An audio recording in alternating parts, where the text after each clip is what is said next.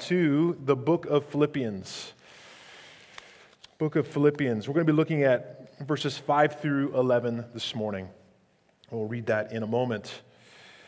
In his book, Good to Great, Jim Collins identifies traits and qualities that are shared by successful top CEOs, ones that just were very clearly successful in what they had accomplished. And in all their studies, they narrowed down two distinct traits that were in all of these top CEOs. One of them, they found that men and women had a very focused and driven professional will. There was this tenacious will that was professional in them. And secondly, the second trait of these top leaders, along with this determined will, was personal humility.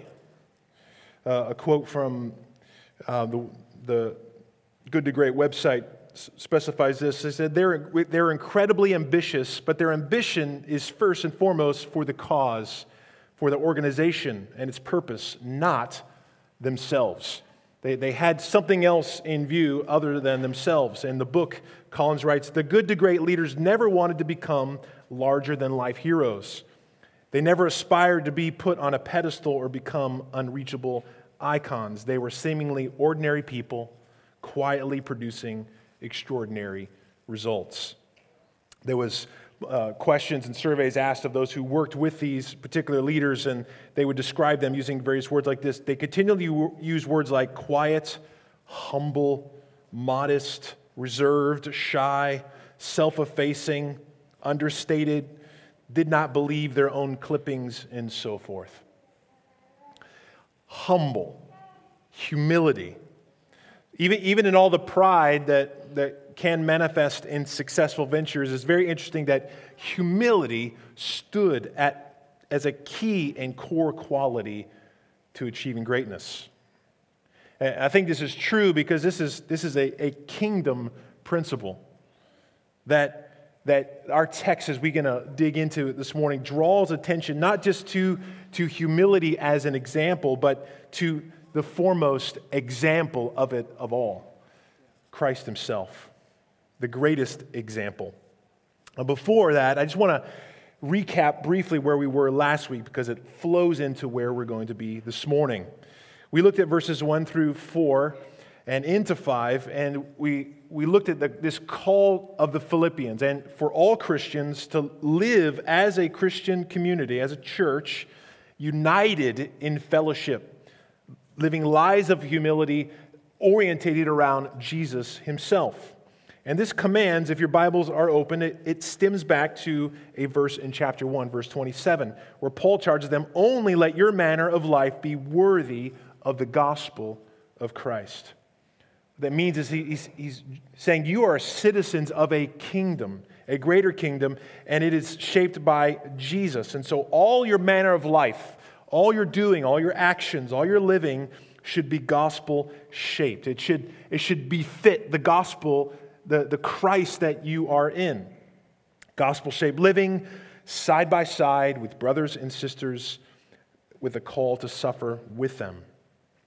And so, in the end, because it's about Jesus and we're called into community, it's not about us.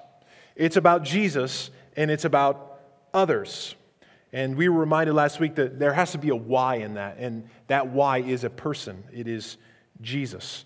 The gospel addresses our default mode, which is our sinful hearts to be self-centered. It curves and bends in on ourself and for ourselves. We become the me monsters and all. Self-glory, self-praise, my gain, my pride, and the gospel, as we look to Christ, bends us outward towards Him and towards others. And so our section this morning is a continuation of what he has been saying and what is going to be said throughout the rest of the letter. What's interesting, though, is Paul, when he writes verses 1 through 4, he could have just stopped there. He shows them that there is an encouragement because they are in Christ. He tells them that there's the Father's love which they have. He says that they are united in the Spirit and they can be together in Christ. But But it's almost as if he begins to talk more and more about what they have and what he has in Christ. And he can't help but break out into to worship as he talks about Jesus, as he considers who Jesus is. Some have observed that this section that we're going to look at this morning, because it's right at the center of Philippians, it's like this mountaintop that he finds himself, this crescendo that is anchoring all that Paul commands and all that Paul hopes for in his foundation for everything else. So how will the Philippians, how will they lose sight of themselves? How will they stay faithful and on course in their humility, not in self-loathing or apathy, doing nothing but a motivating power, a life-shaping power, a humbling power, a grace that they need in order to obey and to be humble and to love well. He wants them to behold Jesus. He wants them to worship Christ. And this text does those very things. So let us read this morning, and I'm going to back up just for context, read us through verses 1 to 11. And then we're going to pray. So if there is any encouragement in Christ, any comfort from love, any participation in the Spirit, any affection and sympathy, complete my joy by being of the same mind, having the same love, being in full accord and of one mind. Do nothing from selfish ambition or conceit, but in humility count others more significant than yourselves. Let each of you look not only to his own interests, but also to the interests of others. Have this mind among yourselves, which is yours in Christ Jesus, who, though he was in the form of God, did not count equality with God a thing to be grasped, but he emptied himself by taking the form of a servant, being born in the likeness of men, and being found in human form, he humbled himself by becoming obedient to the point of death, even death on a cross. Therefore, God has highly exalted him and bestowed on him the name that is above every name, so that at the name of Jesus every knee should bow in heaven and on earth and under the earth, and every tongue confess that Jesus Christ is Lord, to the glory of God the Father. Let's pray.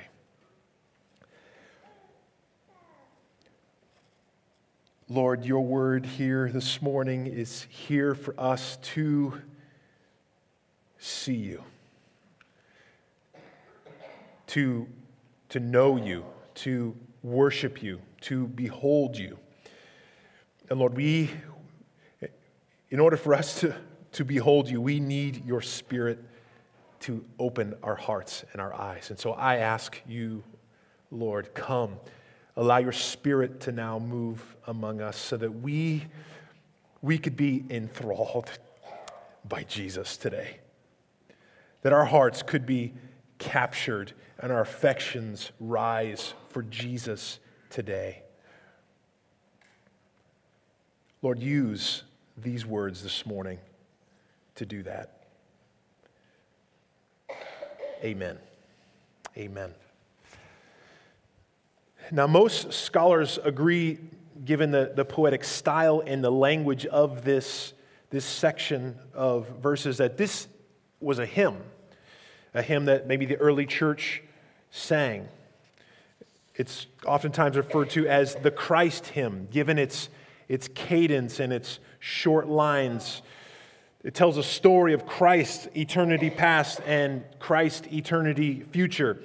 It's broken up in several ways that scholars, as they've looked at it, but most basically is seen in two sections or two parts. The first of Christ, his descent, his humility, and the second, his exaltation, his glory, his glorifying position in heaven.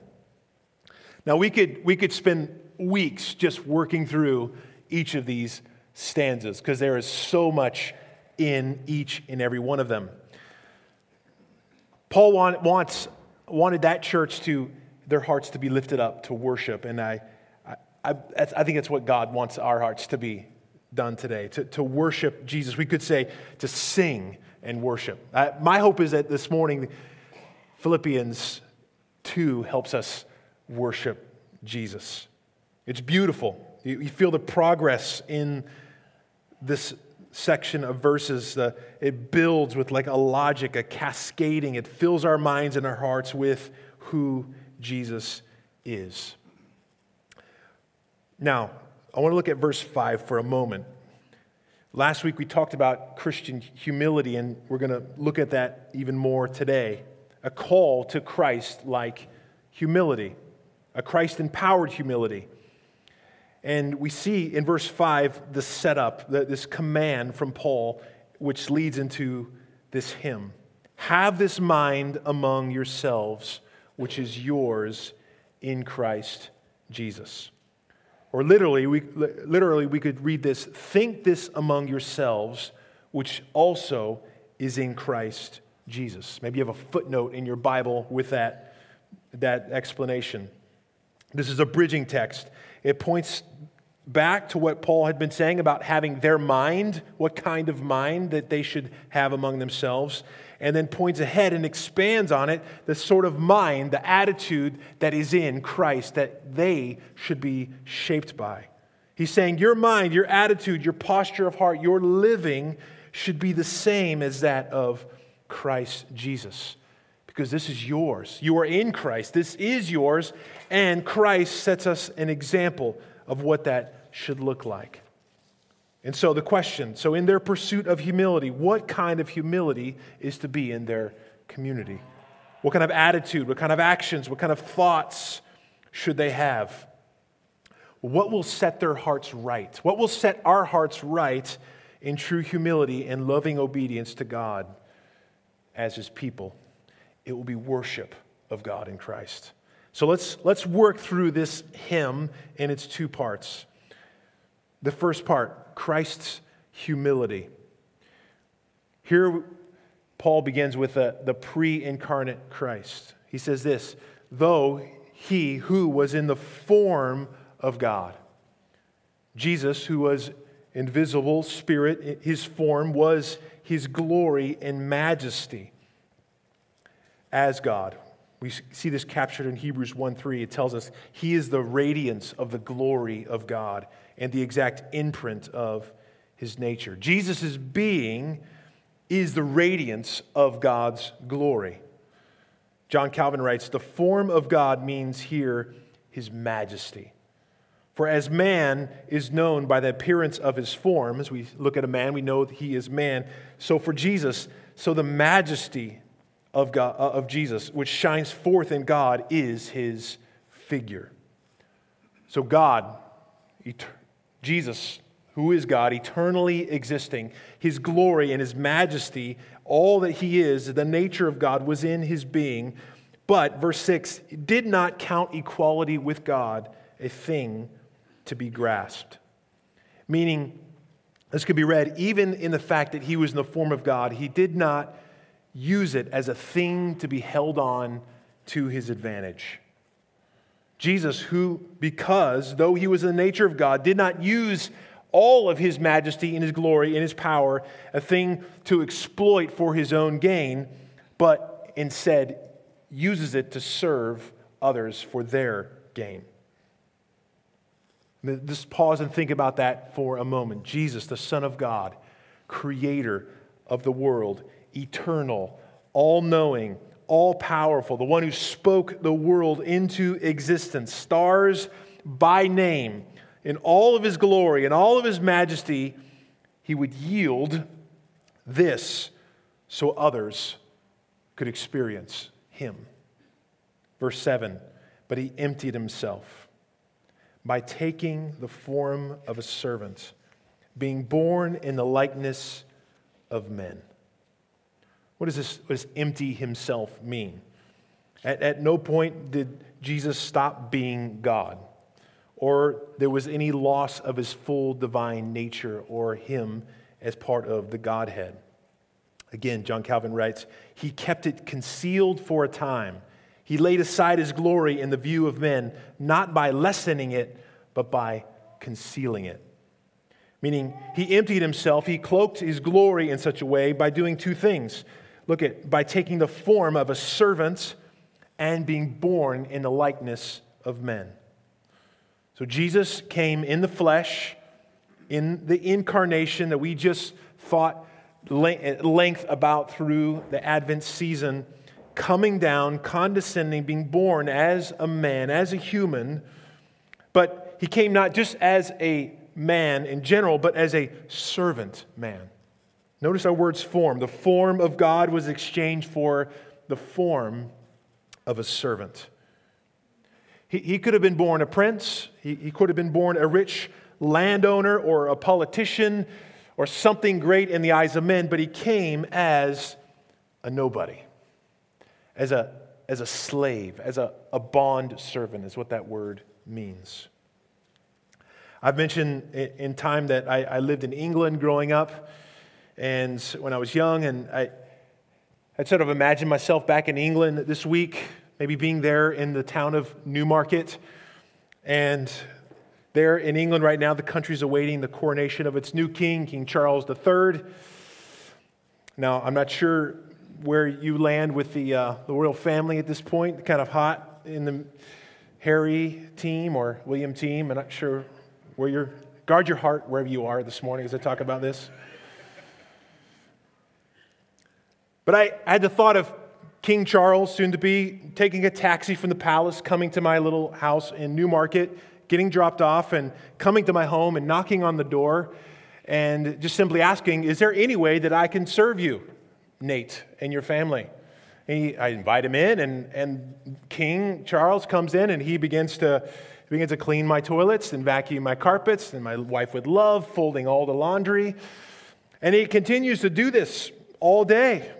What can I do, he says, to serve you, to make your life with joy? How can I bring gain to you and your home? I'm here to serve you. And I imagine it's not just simply like an undercover boss episode where he comes in and he spends maybe 1 8-hour shift with his coworkers or employees and then he doesn't do anymore. But no, imagining him doing that every day for his entire life, using all of his wealth, all of his wisdom, all of his power, whatever, to promote my good and my joy. The contrast here in Philippians is the status of the creator of the universe. The greater the position forfeited, the greater the measure of glory in the serving. Jesus, the one, God himself, eternal, creator, full of majesty and glory, who set the course of all the billions of stars and knows them by name, and then yet also knows my name and your name, is the one that condescends and comes to our door to serve us. You see, the greater the position forfeited, the greater the measure of the glory in serving. And he came down. And he used his power in a specific way to serve. Being found in human form, he humbled himself, his humility in a specific way by becoming obedient to the point of death, even death on a cross. Do you see how our hymn just goes lower and lower? Jesus down, the down nature of our Savior, his radical humility in obeying the Father even to the point of death. And not simply just death on a cross. Suffering on the behalf of others. As Mark tells us, to give up his life as a ransom for many. We can see here in this first section of our hymn, the prophet Isaiah speaking of the suffering servant who came down, who was brought low. Gordon Fee says, Jesus' obedience took him to the nth degree, to death itself. He climbed down the ladder to the lowest rung in humble service, which is the antithesis of what we do in our life. We climb up, we clamber up to our personal greatness, our name, our glory, our achievements, in Jesus, our ultimate picture of humility, empties himself. He let go of his prerogatives and his rights, a self-emptying service to go and embrace a cross. A cross by that Roman law only allowed for the worst and the most vile. Roman citizens would not even be crucified. And so Jesus did not just simply take the place of a despicable, lowly servant. He embraced a cross. Imagine the Philippian believers hearing this as they were busy about their self-exalting, disunity, proud selfishness, one-upping one another, how they should have been awakened as they heard the significance afresh of what Jesus has done. And they would hear what Paul just said, humility, in humility, count others more significant than yourself. Look not to your own interests, but to the interests of others. This is what Jesus has done. This is what Jesus did. He uses divine status as God, as deity, not to avoid something or people, but to exercise the character, display the glory of God as a servant for the good and the salvation and the joy of others. This is an unparalleled example of what humility is. If someone does something great, we are mesmerized by that depending upon how great they are. If someone is great and they do something humble, that's amazing. If someone is lowly and does something lowly, we're not such amazed. But he is the one in the form of God who emptied himself, the Son of God, the royal King of glory and majesty, and he took on human form to become a servant by placing himself on a cross. Not for righteous people, not for perfect people, but those who didn't want him, for sinners and rebels. And this is where we are awakened to humility. We realize our state before a holy and glorious God and what we truly need. At the cross, we all find our place of humility. What is our common denominator? We are all human, but we are all sinners in need of a Savior. It's easy for us to look great as we compare ourselves to ourselves, but when we look up and we look to God, we realize who He is and who we are not, and we're humbled. We're humbled. We're humbled because we don't stand before Him. We cannot stand before Him. So, we look at the cross and we are humbled. This is what Martin Lloyd-Jones wrote. There is one thing I know of that crushes me to the ground and humiliates me to the dust. So that is to look at the Son of God and especially to contemplate the cross. When I survey the wondrous cross on which the Prince of Glory died, my richest gain I count but loss and pour contempt on all my pride. Nothing else can do it. When I see that I am a sinner, that nothing but the Son of God on the cross can save me, I'm humbled to the dust. Nothing but the cross can give us this spirit of humility. So we don't compare ourselves with ourselves. We don't compare ourselves with other people, Jay-Z or Joe Biden or Tom Brady, whatever goats you want to consider. We look at Jesus. We consider Jesus and we consider the cross. This hymn helps us contemplate the cross. This hymn helps us contemplate what Jesus has done, and it should have a humbling effect. So when you contemplate the cross, as you contemplate the cross this morning, what is that doing for you today? What should humble us? It should do a lot more. It does a lot more. It reminds us that we can be saved. It displays God's radical love and mercy, but it should humble us. For Christ, as our ultimate example, He shows us this kingdom principle that we began with in our sermon this morning, this upside down of the kingdom. To be low is to be lifted up. To come as a child is how we should come, not with our prestige. Servants of all are the greatest of all. And Jesus is the greatest example of humility because he is truly servant of all. Therefore, he is greatest of all. So as we move through our hymn, we see the down, down, down, and it strikes this chord to contemplate. And then we feel the rise now shift in verse 9. Because our Savior has come down, he deserves to be exalted. Verse 9, therefore God has highly exalted him. Or therefore, for this reason, because of this, because what? Because of the obedient humility of the Son. His down unto death as he embraced the cross.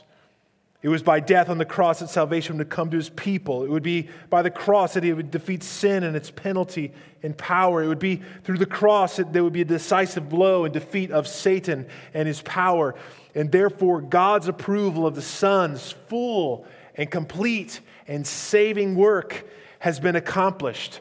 And he sees out of the humble sacrifice of his Son and his resurrection, he is exalted.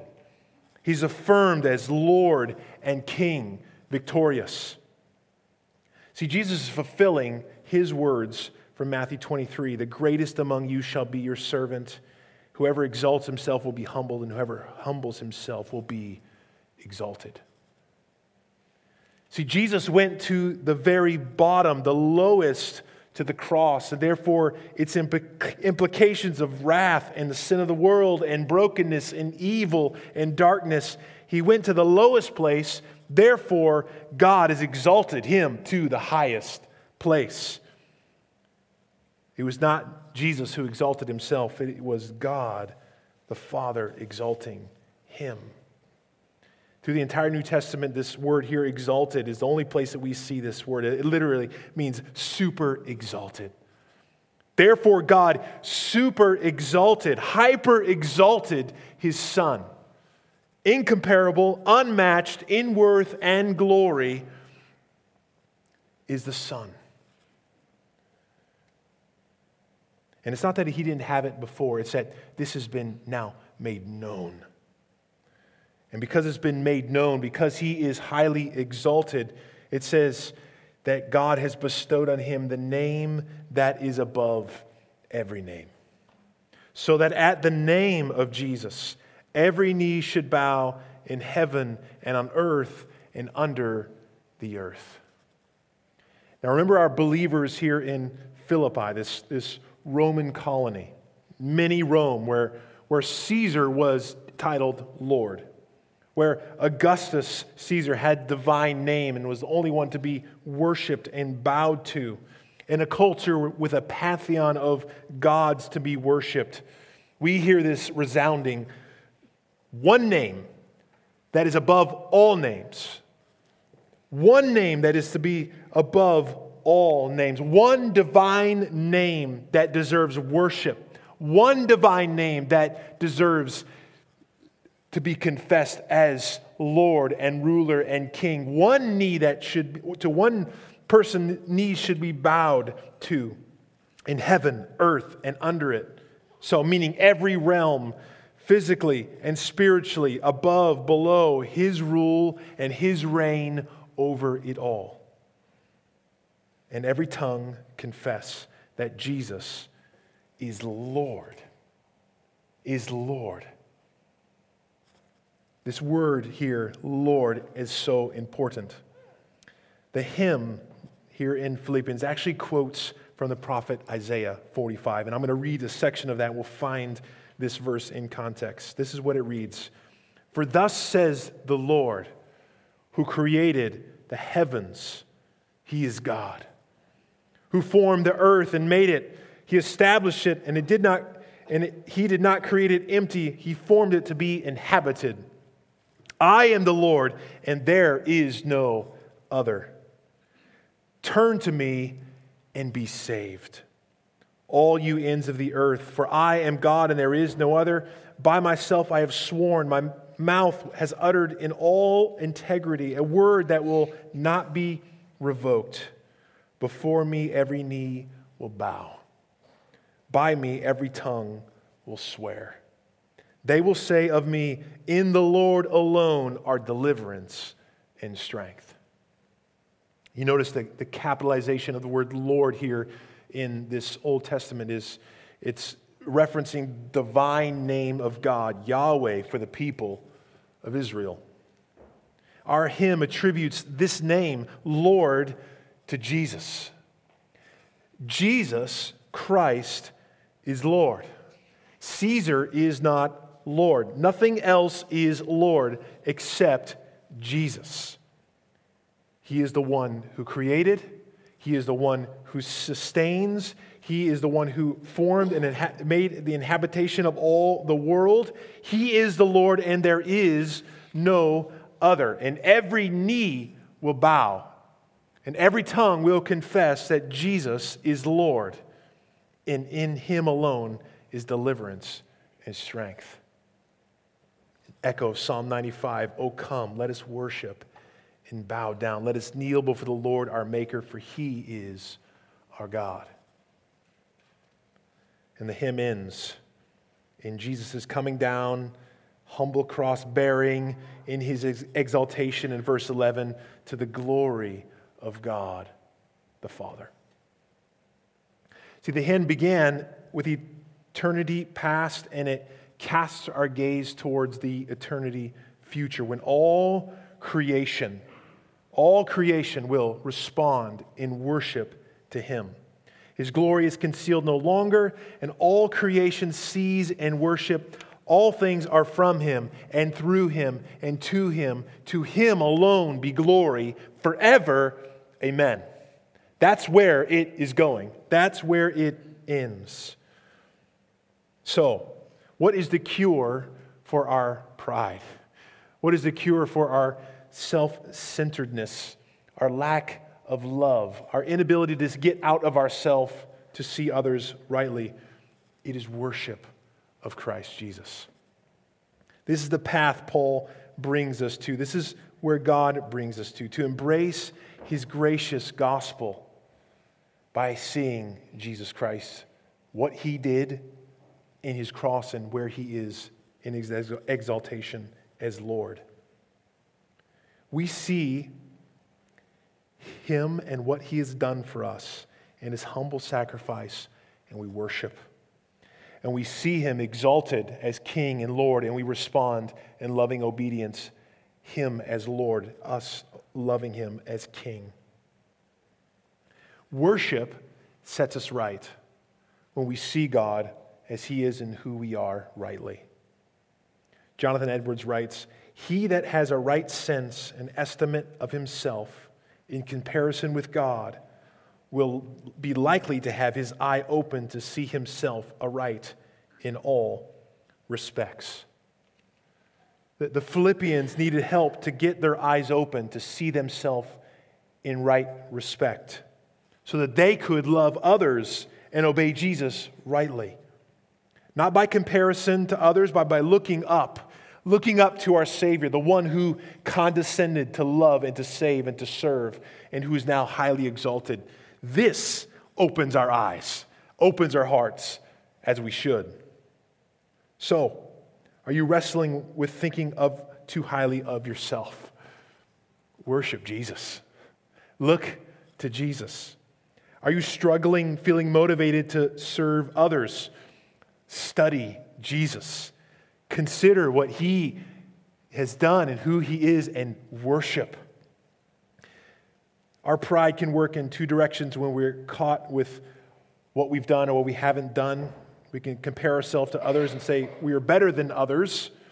Or pride can look like, I am worse than everyone else. You think, I am so awful, no one is as awful as me. It can be a form of pride in that as well. But when we look at this hymn and we look at what Jesus did to achieve salvation, we see that it is sufficient for all sins.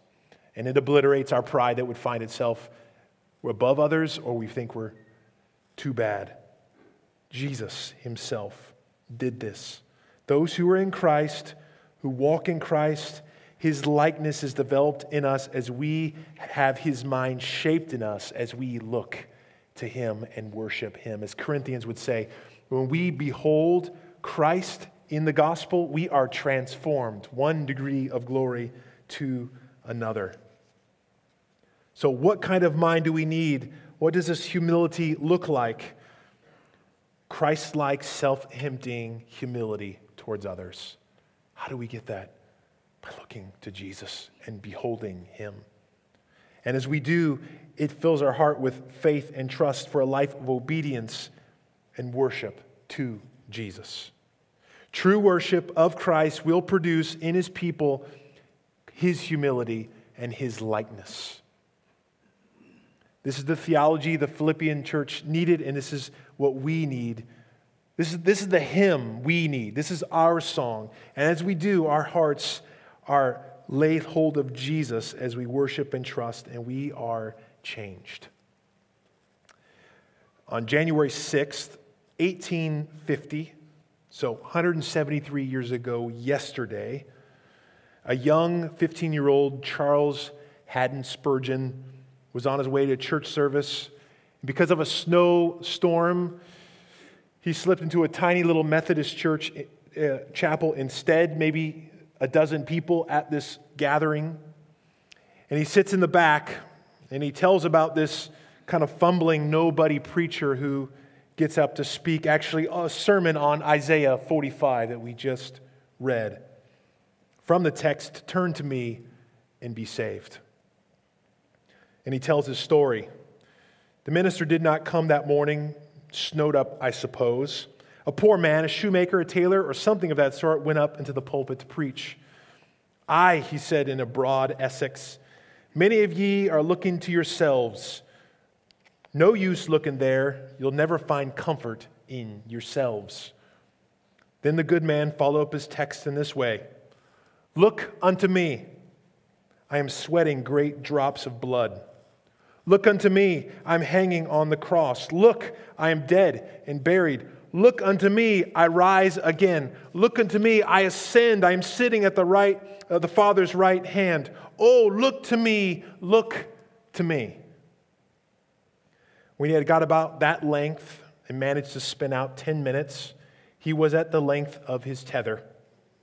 Then he looked at me under the gallery, and I dare say, with so few present, he knew to me to be a stranger. Then he looked at me there, and he said to me, "Young man, you look very miserable." Well, I did. That I had not been accustomed to have remarks made on my personal appearance from the pulpit before. However, it was a good blow struck. And he continued, "And you will always be miserable. Miserable in life and miserable in death, if you do not obey this text. But if you obey now, this moment, you will be saved." Then he shouted, as only a primitive Methodist can, "Young man, look to Jesus Christ." There and then the cloud was gone. The darkness rolled away, and that moment I saw the sun. And I could have risen that moment and sung with the most enthusiastic of them of the precious blood of Christ. Yesterday, 173 years ago, God graciously came in, and He helped this young man, Charles Spurgeon, to stop looking at himself and his pride and his self-centeredness, and he looked and he saw Jesus. He saw Jesus' condescension, and he saw Jesus in His exaltation, and Jesus saved him. He looked at Christ. Philippians brings us here to look to Christ. And it reminds us that one day we will all bow. We all will confess. One day it will come to us all, either in glad trust and worship, and this hymn will be precious to us now and precious to us through eternity, or we'll be forced in unimaginable judgment because we have rejected this good news of Jesus Christ. Turn and be saved today if you have not confessed Jesus and bowed your heart to him. Let this hymn be your hymn by you placing your trust in Jesus Christ. What will bring salvation to you and I? Looking to Jesus. It will be singing the Christ hymn by faith. What will shape us, Cross of Grace, into more and more self-emptying servants aimed at the good and joy of others?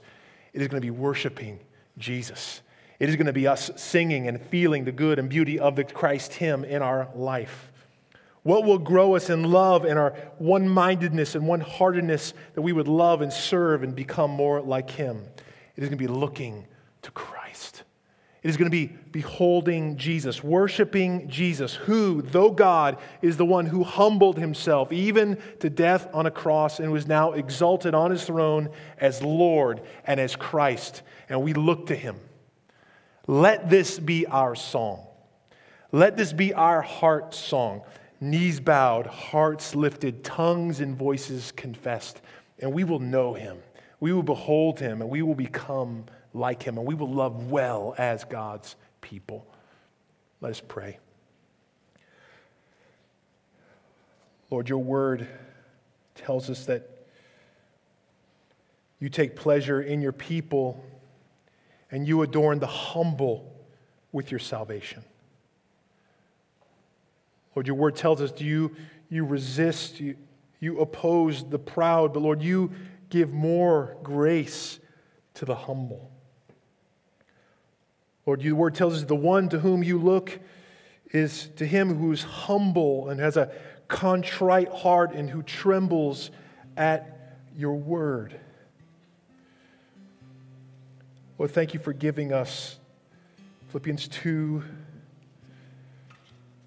Lord, to guide us to a place of humility as we behold you, Jesus. You emptied yourself, took the form of a servant, embraced the cross for our sins, not because we deserved it, not because we were beautiful and well and righteous and lovely, but because, God, you desired to set your love upon us because of your grace and your mercy and your kindness. And Jesus, you are now exalted, enthroned above, so that we could worship, we could love, we could thank you, and we could experience your grace ongoing. And as we do behold you, Lord, we are changed. So, Lord, grow in us humility like you. Grow in us a Christ-likeness that would move towards others in a way that would serve and love and build them up for their joy. And may that posture of humility in us, Lord, we would be eager to confess you, to obey you, to submit and follow to you and follow you, Jesus. We know this is for your glory, and we know it is for our good and joy. Amen.